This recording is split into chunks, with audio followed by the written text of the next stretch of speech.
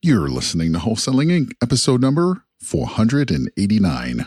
The first thing is that when you are a contract holder or you have the property, okay, you are in control of that property. I want you guys to not lose control. You are in the power position. Remember that. This is game-changing information guaranteed to raise your real estate wholesaling business with actionable steps you can take immediately to navigate the ins and outs of wholesaling and start making money today.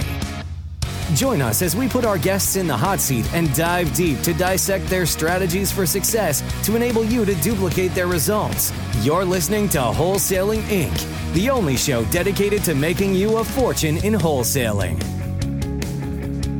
You are listening to the Wholesaling Inc. podcast.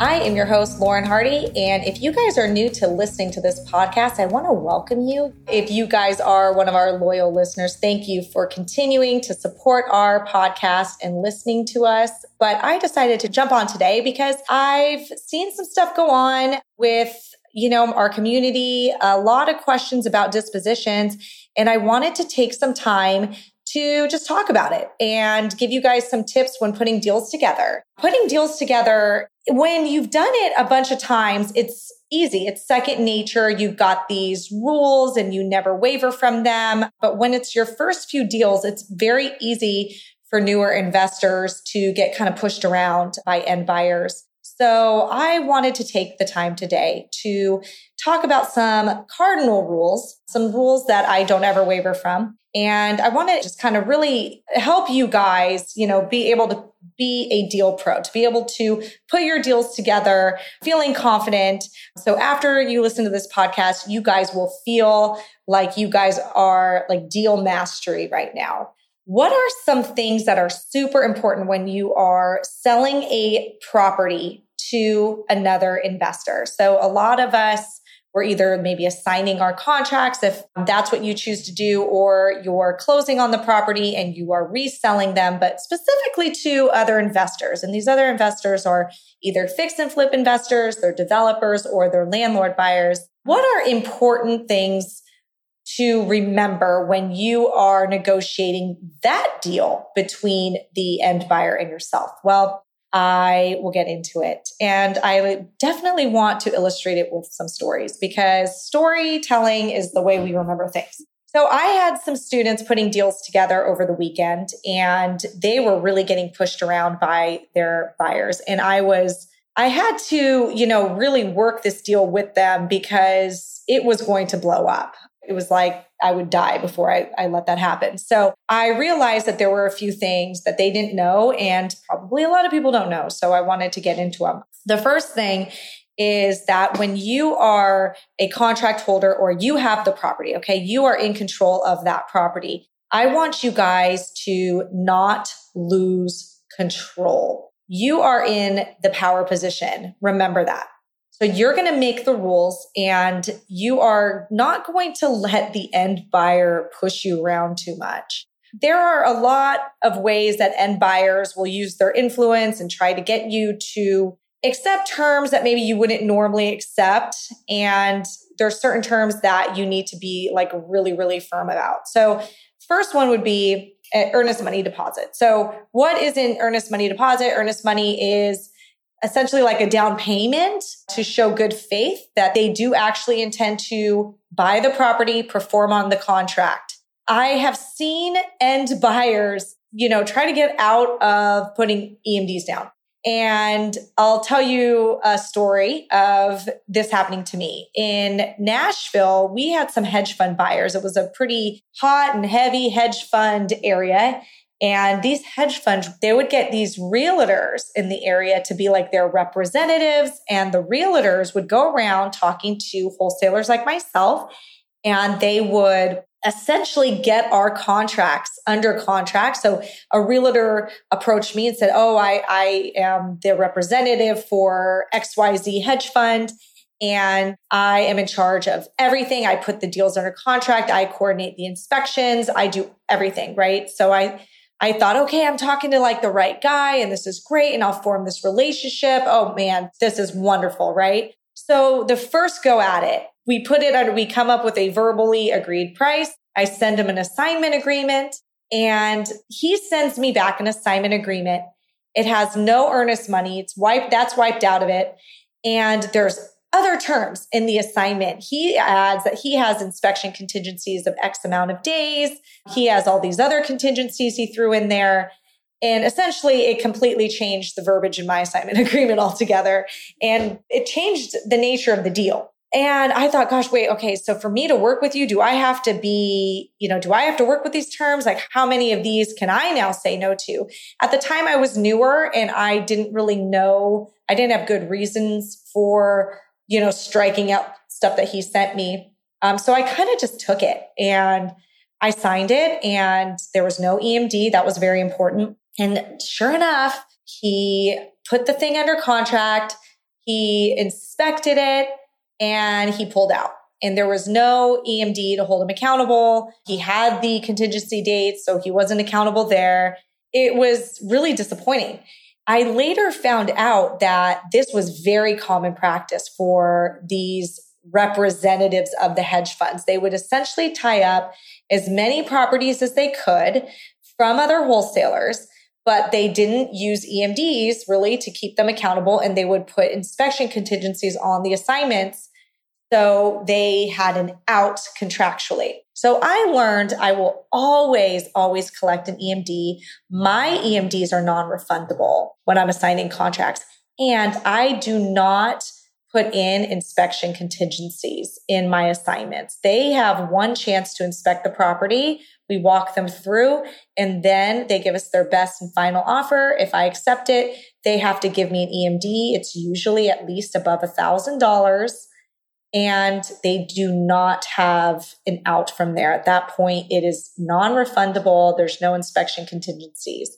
Sometimes you're going to have to be flexible. Like if they are, say there's some foundation damage and I don't have any other buyers that are any better, then yeah, I might say that they can get a foundation expert in there, and it's because I don't have any other options, and I might work with them and give them, a chance to inspect further, and I might refund their EMD in that sort of situation. Obviously, EMDs are refundable. Well, this might not be obvious, but EMDs would be refundable if we can't deliver clear title, if the seller, for whatever reason, cannot convey the property to that end buyer for whatever reason. Maybe it be title issues or that the seller's not performing. Of course, they're going to get their EMD back.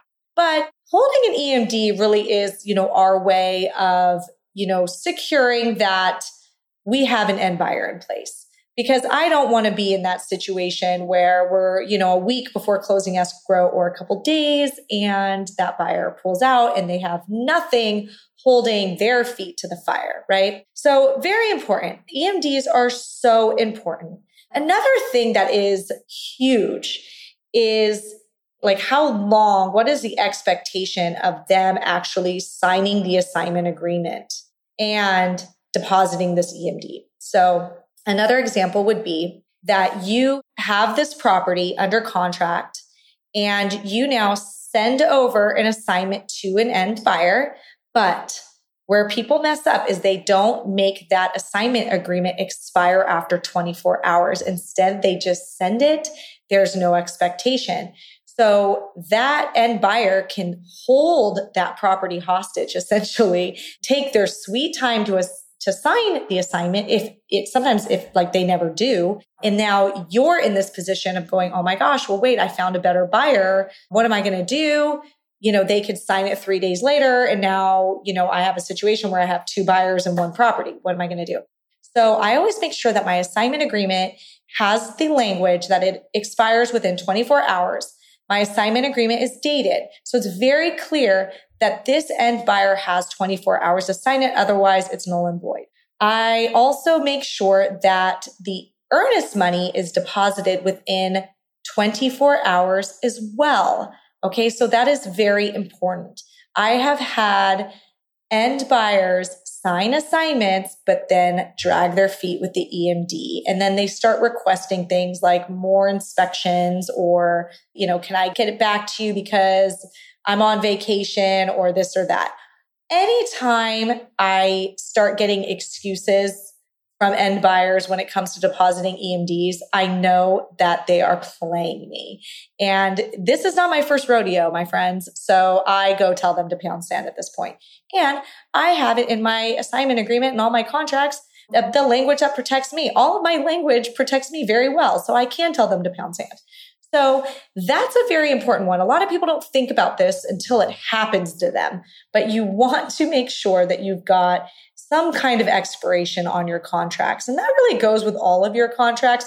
You definitely want to have expirations in there. Another thing that is pretty important to me, and I am pretty inflexible about this, unless there's a few cases where I might not be. And that would be that I choose the escrow company. So in every territory that I'm in, I've got my favorite escrow companies and I give them repeat business. So I get a good deal, but it's not really about the price, the discount that they give me. It's more about the escrow company being investor friendly, being wholesaler friendly. They are, willing to be quick and kind of prioritize my deals. They give me good customer service. They don't mess up.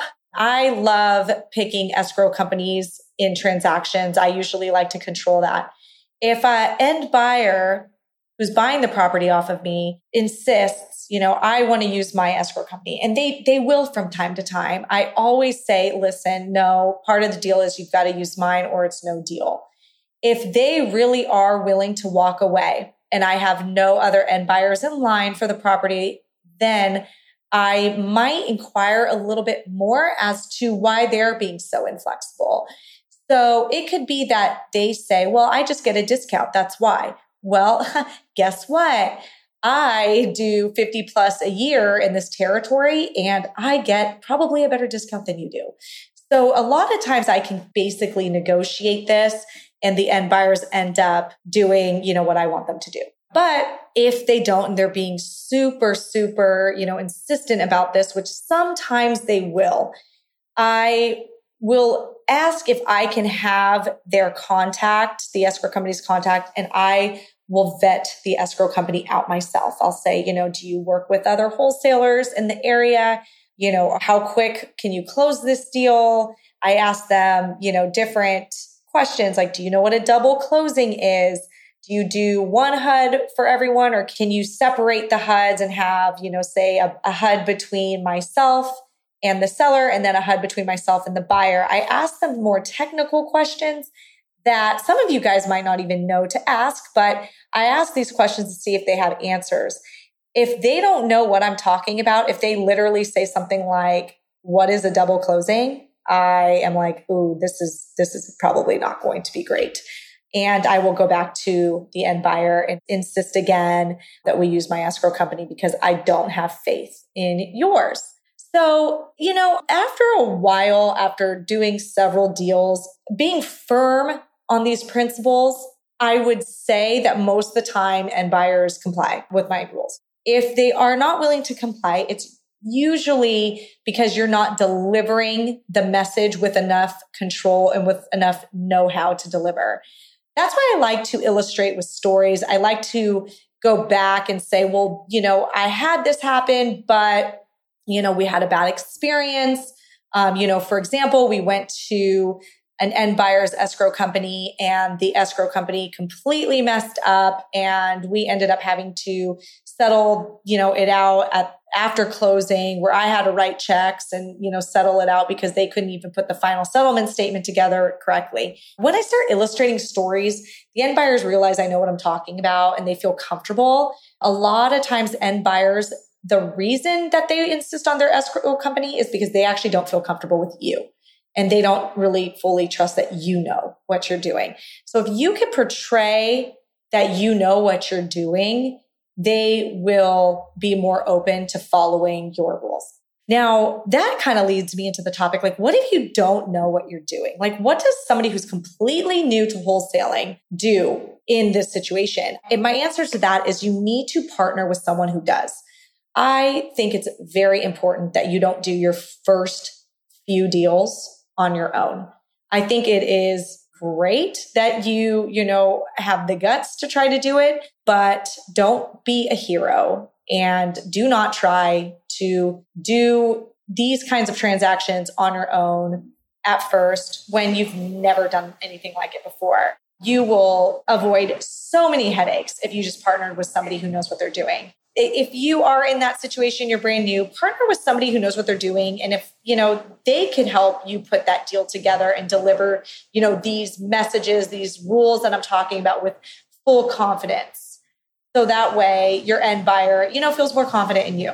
So anyways, if you want to learn more about virtual investing in an area that is not your backyard, whether that's out of state or a couple hours away, or maybe you live in a different country, my program is awesome. So go to www.virtualinvestingmastery.com. I would love to have you guys a part of the program. But either way, follow me on Instagram because I share a lot of awesome free content, all things virtual. All right, guys, thanks for listening. That's all for this episode. Your next step to success is to continue the conversation over at wholesalinginc.com by joining the mailing list, as well as get your chance to book a strategy session to learn the systems and become part of the tribe and work personally with one of our amazing coaches. We'll see you next episode with more ways to make you a fortune in wholesaling.